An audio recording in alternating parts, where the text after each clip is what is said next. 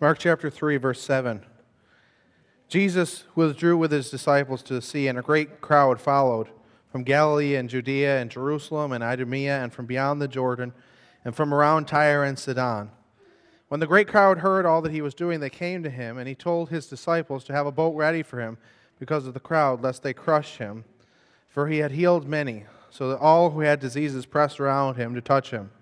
And whenever the unclean spirits saw him, they fell down before him and cried out, "You are the Son of God." And he strictly ordered them not to make him known.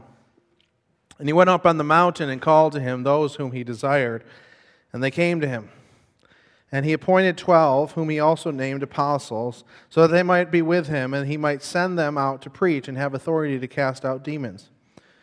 He appointed the 12, Simon, to whom he gave the name Peter, James the son of Zebedee, and John the brother of James, to whom he gave the name Boanerges, that is, the sons of thunder. Andrew and Philip and Bartholomew and Matthew and Thomas and James the son of Alphaeus and Thaddeus and Simon the Zealot and Judas Iscariot who betrayed him. Then he went home, and the crowd gathered again, so that they could not even eat. And when his family heard it, they went out to seize him, for they were saying, "He's out of his mind." And the scribes who came down from Jerusalem were saying, "He is possessed by Beelzebub. By the prince of demons he casts out the demons." He called them to him and said to them in parables, "How can Satan cast out Satan? If a kingdom is divided against itself, that kingdom cannot stand. And if a house is divided against itself, that house will not be able to stand. And if Satan has risen up against himself and is divided, he cannot stand, but is coming to an end. But no one can enter a strong man's house and plunder his goods unless he first binds the strong man. Then indeed he may plunder his house. Truly I say to you, all sins will be forgiven the children of man, and whatever blasphemies they utter, but whoever blasphemes against the Holy Spirit never has forgiveness, but is guilty of an eternal sin. For they were saying, he has an unclean spirit. And his brothers and his mother and his brothers came, and standing outside they sent to him and called him. And a crowd was sitting around him, and they said to him, "Your mother and your brothers are outside seeking you."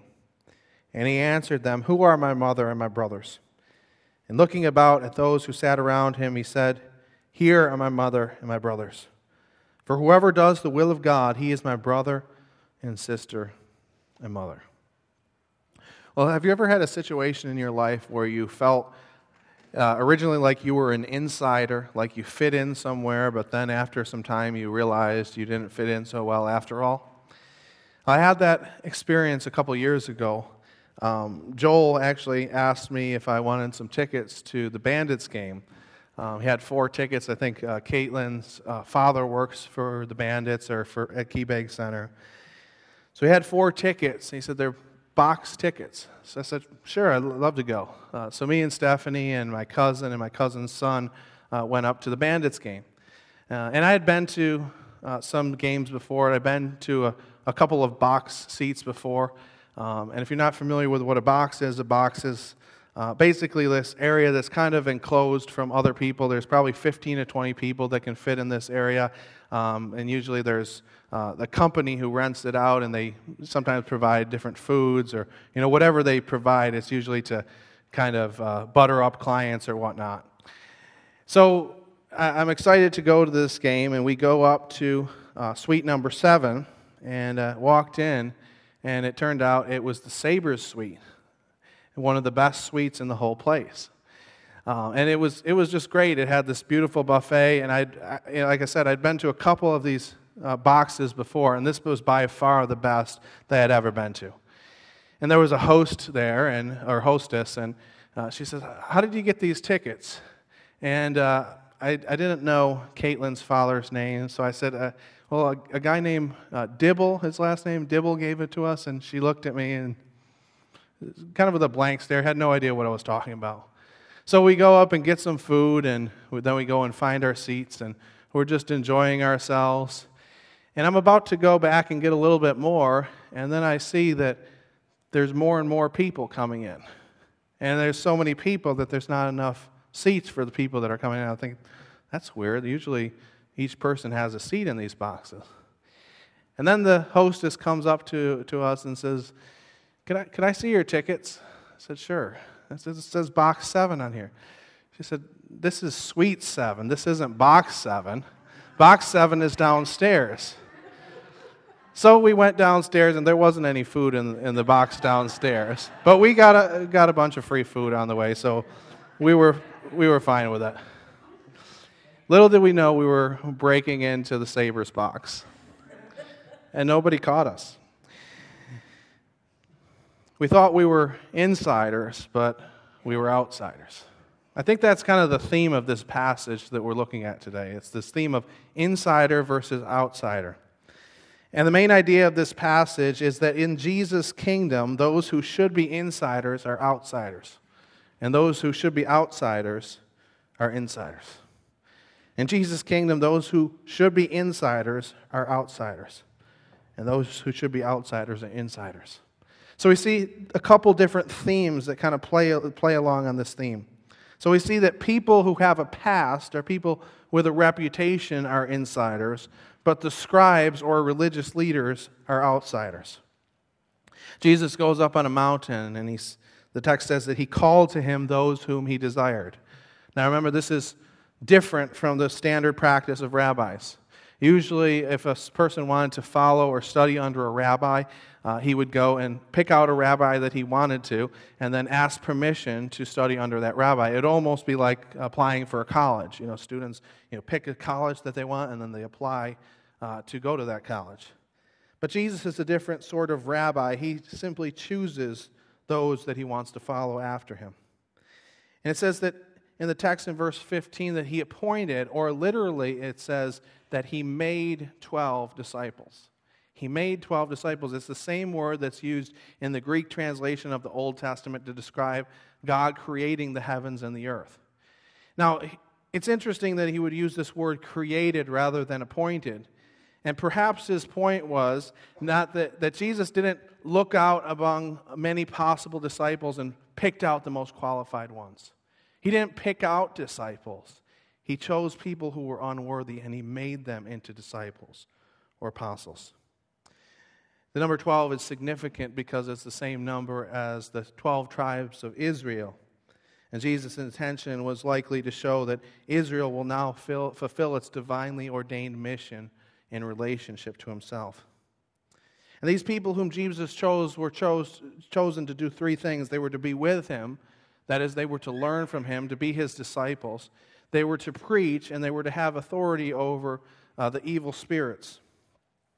This was a special calling that was given to these people, these 12 disciples who were called apostles or sent out ones. And they were given these special responsibilities and this special authority. But look at the people that Jesus chose. I mean, we've kind of gotten bits and pieces of some of the people that Jesus chose. But remember Simon Peter, his struggles with faith are pretty well known. He ended up denying the Lord 3 times. Prone to speak and act before thinking. Matthew is a tax collector, probably the same person as Levi, one of the most despised professions of Judaism, considered to be traitors by their own people. Brothers James and John are referred to as the sons of thunder, or it also could be translated as loud ones, perhaps because of their propensity to get agitated or to be contentious very easily. We see this in Luke chapter 9, verse 53. But the people did not receive him because his face was set toward Jerusalem. And when his disciples, James and John, saw it, they said, "Lord, do you want us to tell fire to come down from heaven and consume them?" But he turned and rebuked them. They were the sons of thunder. They were contentious. They were easily agitated. We see a different Simon rather than Simon Peter. The different Simon is referred to as the zealot. The zealots were Jewish revolutionaries who wanted to fight against Rome and overthrow the Roman authorities. So he either was or is, at the time of Jesus' calling, a revolutionary. And these people are Jesus' inner circle, his cabinet, so to speak. The people that he invests with the most power, the most authority, the people that he invests in the most. And there's something else that's interesting to note about these people. Now, we learn a lot more in the Scriptures about some of the apostles, Peter, James, John. Very popular figures in the early church, and we see some of what they did in the book of Acts. But then there's other apostles that we don't really know much about at all. For example, Bartholomew, Matthew, James the son of Alphaeus, Thaddeus, and Simon the Zealot. We don't see them any other time after this calling that Jesus has on their life. Yet we know that they were successful and that they proclaimed the message that God called them to, because here we are thousands of years later proclaiming the same message. James Edwards, a scholar, writes this: their names, however, like the even longer list of names in Romans 16, 1-16, stand as silent witnesses to the truth that the existence of the church is indebted to the labors of those who, for the most part, remain unknown and unnamed. So these are the ultimate insiders, the people that God chose to invest time, quality time with, that He chose to walk with, to do life with. People who are tax collectors, people who had a past, a reputation. But He invests in those people, and those people are insiders.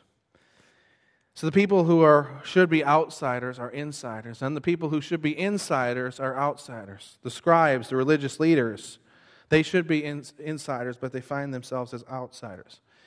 And this is, I think, one of the most interesting and perplexing passages in all of Scripture. Because Jesus does all these miracles. He's healing people. He's casting out spirits. He's doing all these miraculous things. And we think about the life of Jesus, and sometimes maybe if we've struggled with doubt, we've thought to ourselves, if only I could see Jesus do these things. If I could see the nail marks in His hands. If only I could see Him raise somebody from the dead. If only I could see Him heal somebody who was born blind. If only I could see these things, and then I would believe. But these people, these scribes, they see it all. They see Jesus' works. They see the miracles. They see Him casting out demons, and yet they still refuse to believe. They say, by the power of Beelzebub, He cast out the demons. Satan is casting out Satan, they say. And Jesus responds and says, how can Satan cast out Satan? In other words, why would Satan be fighting against himself? If Satan's kingdom is divided, then his kingdom is going to fall. A house divided against itself cannot stand. And then he says, no one can enter into the house of a strong man unless he binds the strong man.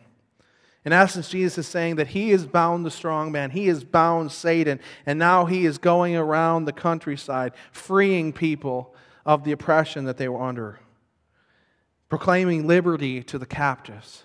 And so He says, why would Satan be casting out Satan?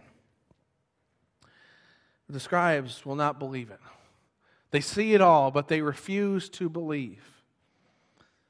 And we see that pattern throughout Scripture and in other places also, that seeing is not necessarily believing. You can see it, but that doesn't mean you have to believe it.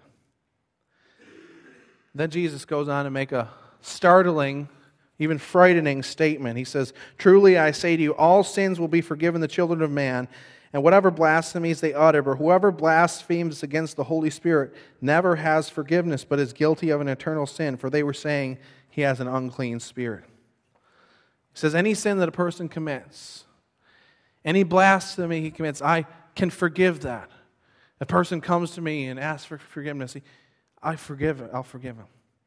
But there's one sin that is so great that it's unforgivable. So great that there is no forgiveness for it. So what is blasphemy against the Holy Spirit? According to this text, it's ascribing to the devil the work of the Holy Spirit. It's what they're doing here. Jesus is doing miraculous things, healing people, and they say, He's not the Son of God, He's the devil. He's doing this by the power of the devil. Now, if Jesus shows Himself to these people, He shows them all these mighty works, and yet still after all these proofs to them of who He is, they say to Him, He's the devil. What hope is there for them? James Edwards says this, anyone who willingly or not cannot distinguish evil from good and good from evil, darkness from light, and light from darkness is beyond the pale of repentance. When a person blasphemes the Holy Spirit, he closes himself off from the work of God. And when you close yourself off from the work of God, we believe that the Holy Spirit is the one that must empower us. When we say to the Holy Spirit, no, you're of the devil, then there's no hope for us. How can the Holy Spirit empower us and give us life and make us become born again if we say, no, the Holy Spirit's of the devil? Now, when I was a kid, I remember reading this passage and being terrified and thinking to myself, oh, I might have already committed that unforgivable sin. And if I haven't committed it already, I might commit it in the future, and then I'd be hopelessly lost. You know, and I thought to myself, what if I committed accidentally? Well, that's not the point of this passage. If you're worried about whether you committed this unforgivable sin, that's a very good indication that you haven't committed it. These people are not coming to Jesus asking for forgiveness. They'll never come to Jesus asking for forgiveness. They'll never repent. They're just saying, he's of the devil. He's of the devil. He's of the devil. And we know that there's no record in Scripture of anyone actually coming to Jesus and him turning them away. Anyone coming to God asking for forgiveness who he doesn't forgive. So these people, they're not going to repent. They're not going to come to the Lord. So the point is not that if you commit this sin, then you could never be saved, that you could never come to the Lord. The point is that that people can get to a point where they'll never repent, where they're confirmed in their hardness of heart. But anyone who does repent, anyone who does turn to the Lord, he will forgive and make new. So these scribes have no desire for forgiveness. They just want Jesus dead. But these are the people who should be insiders. They know all the Scriptures. They know them better than probably any of us in this room. And yet they say, Jesus, he's of the devil. Those who should be insiders are outsiders. Those who should be outsiders are insiders. Sometimes people who are not believers said things like, I could never come to church because if I entered into the church, the walls of the church would fall down. In other words, saying, I'm so wicked, or I've done so many different wrong things that if I came into the church couldn't contain it, so to speak. It would like spit me out almost. I remember when the church first opened, there was a food pantry downstairs, and there was a gentleman who came to the food pantry, and he was okay coming downstairs. He would go into the lounge, but he refused to come into the sanctuary, even if there wasn't a service. He wouldn't come into the sanctuary. It was this idea that somehow they were unworthy to come even into the doors of the church. But the unworthy, those who are broken, those who realize that they don't have it all together, those are the people who are insiders. The people who think they have it all together, the people who think that their religious works will somehow garner them favor with God, those are the ones who are outsiders. People who have all the knowledge but haven't put their faith and trust in Christ. So we see first that the people with a reputation, the sinners, the broken, those are the people who are insiders, the people that God uses. The scribes who reject God, those are the outsiders. We see a second group in this passage, second group of people. We see that the humble are insiders, but those who know Jesus the best are outsiders. The humble are insiders, but the people who know Jesus the best are outsiders. The text indicates that Jesus has gone home. We don't know exactly whose home it was, but he goes into a home, and there was a crowd that was gathering around him, and that so many people were coming to him that he wasn't even able to eat. Probably just he was just kept doing ministry and just couldn't even catch his breath because there were so many people coming with so great needs. But then his family hears about it. Those who were close to Jesus were probably most likely his family. And they come and they try to seize him, to take hold of him. And they say, he's out of his mind. Now, why would they do this? It was probably out of concern for him.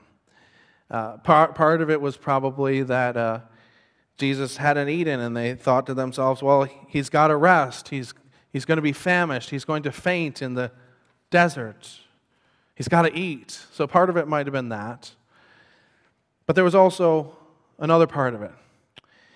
Jesus is going around doing all these miraculous works and making claims about himself, and the religious leaders are getting more and more angry. In the passage just preceding this, the religious leaders were making plans to kill Jesus.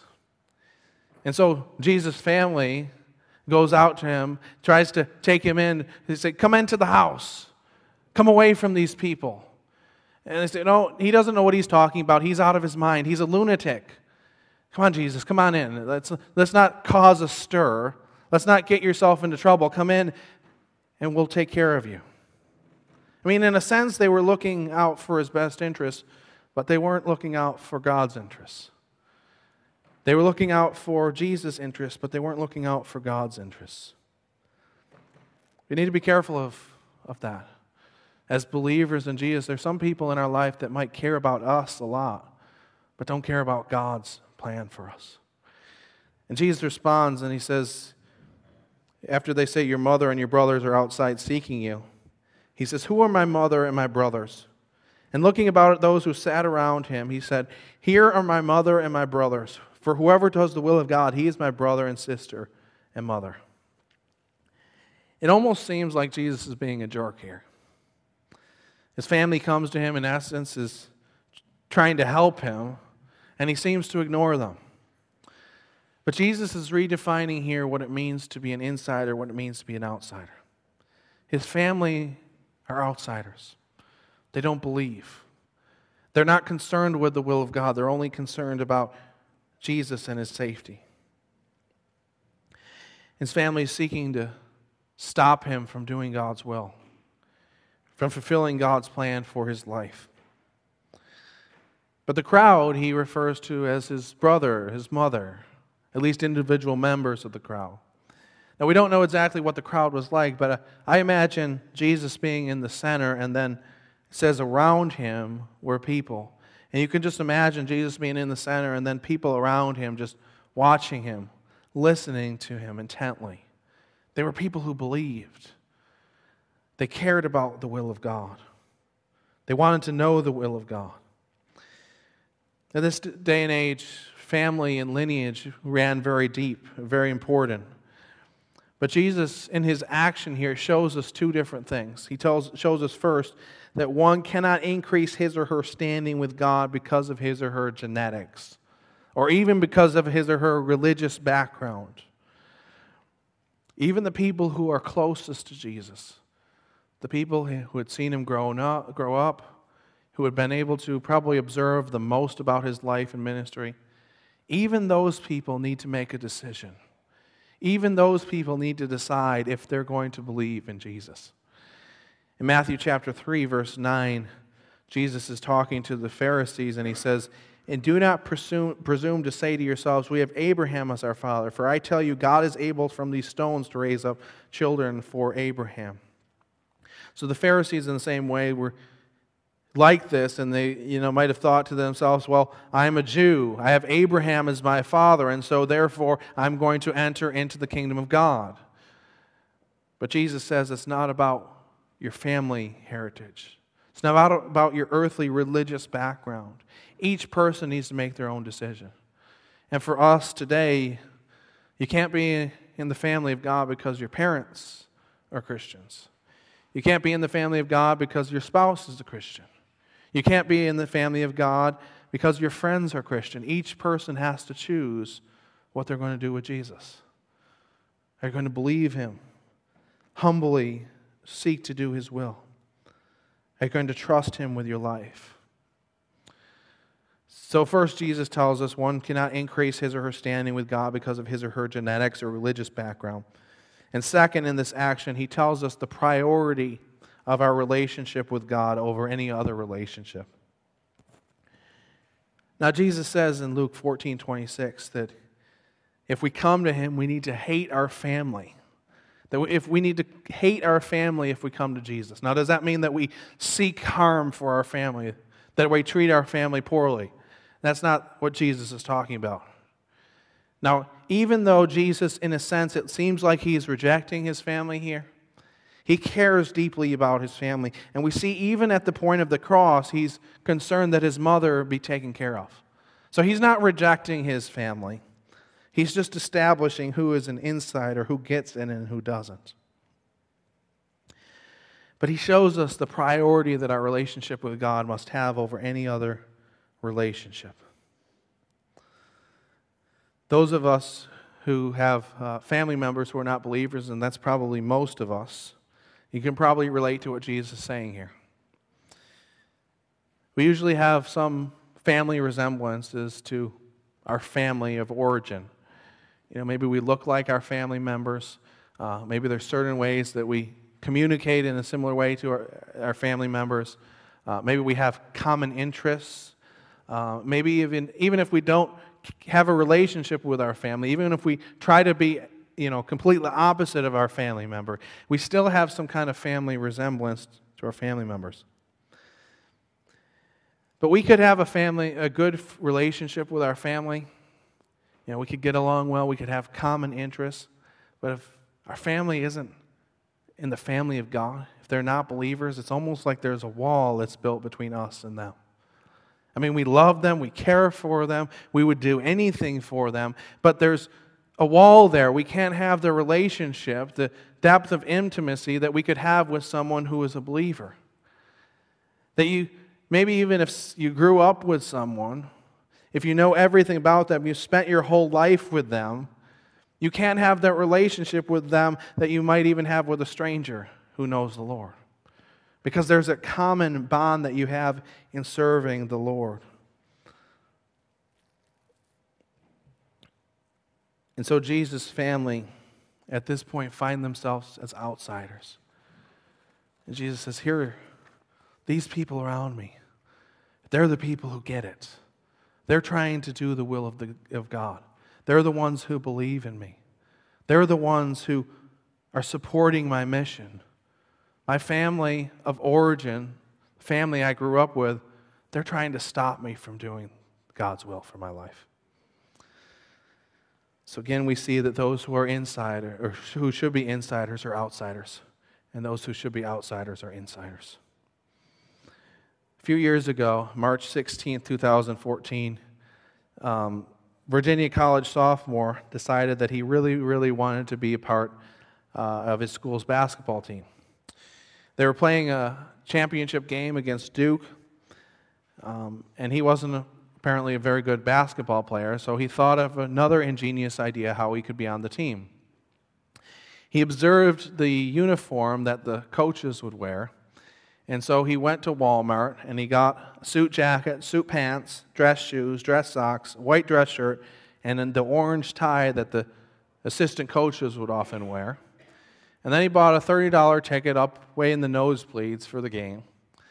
Then during a TV timeout, he came down the aisle, walked right past a security guard or some attendant, walked right on the court confidently, and then he stood there on the sidelines with the team. After the game, Virginia actually won the game, and he was taking part in the celebration festivities. He went through and shook hands with the rest of the other team. He even got to shake hands with a legendary coach, Coach K. There was even pictures of him with a championship T-shirt on over his suit jacket. But then finally, a Virginia attendant spotted him, and he ran away in a crowd up the railings and got away. That's an interesting way to try to be on the team. You just try to wear the uniform, but not really being a part of the team. And the question I have for us today is, are we a part of the team? Are we a part of the family of God, or do we just kind of wear the uniform, wear the clothing? The outsiders are the ones who think they have it all together. They have the right clothing. They do the right outer activities. They go to church, they give to the poor, maybe even do some spiritual disciplines. But they're not insiders. They don't know Jesus. They don't believe in Jesus. They haven't entrusted their life to Jesus. But the people who have a past, have a reputation, people who are broken, people who are unqualified, they come to Jesus and find themselves as insiders. So the question is, have you trusted in Jesus today? Are you in the family of God? And if you are a believer today, the second question to have us consider today is, when's the last time you thanked God that He's made you an insider? When's the last time you thanked Him for making you an insider? I think about, people who say, I could never enter into the doors of a church. The guy who wouldn't enter into the sanctuary. And the truth is, there's some truth to that. None of us deserve to enter into the presence of God. None of us deserve to have a relationship with God. But God sent His Son Jesus to live a perfect life, to die on the cross for us, so that we could enter into the sanctuary, so that we could become outsiders. So when's the last time you thanked Him for that? It's something that should change us every day. It's something that should transform the way that we think, the way that we behave, the way that we do life. So when's the last time that you thanked God for that? I'd like to close by reading 1 Corinthians chapter 1, verses 26 to 31. It says, "For consider your calling, brothers. Not many of you were wise according to worldly standards. Not many were powerful. Not many were of noble birth. But God chose what is foolish in the world to shame the wise. God chose what is weak in the world to shame the strong. God chose what is low and despised in the world, even things that are not, to bring to nothing things that are, so that no human being might boast in the presence of God. And because of Him, you are in Christ Jesus, who became to us wisdom of God, righteousness and sanctification or redemption, so that, as it is written, let the one who boasts, boast in the Lord." Praise the Lord that He has made outsiders insiders. And now we can come into the presence of God. Let's pray. God, we thank You for Your love for us. We thank You that You came to the earth to rescue us, to redeem us from the dominion of darkness, to bring us into the kingdom of Your Son. That You came to the earth to bring us into Your family, to make us new, to give us a new hope, to give us a relationship with You. God, I thank You that You offered us forgiveness and hope, even though we don't deserve it. Even though we should be outsiders, You've offered us a way to become an insider. God, I just pray that as we live our lives, we would consistently be transformed by that truth. That we would be changed by the good news of the gospel. That it would spur us on to good works, to spur us on to love You more and more, and to be conformed more and more into Your image. In Christ's name I pray. Amen.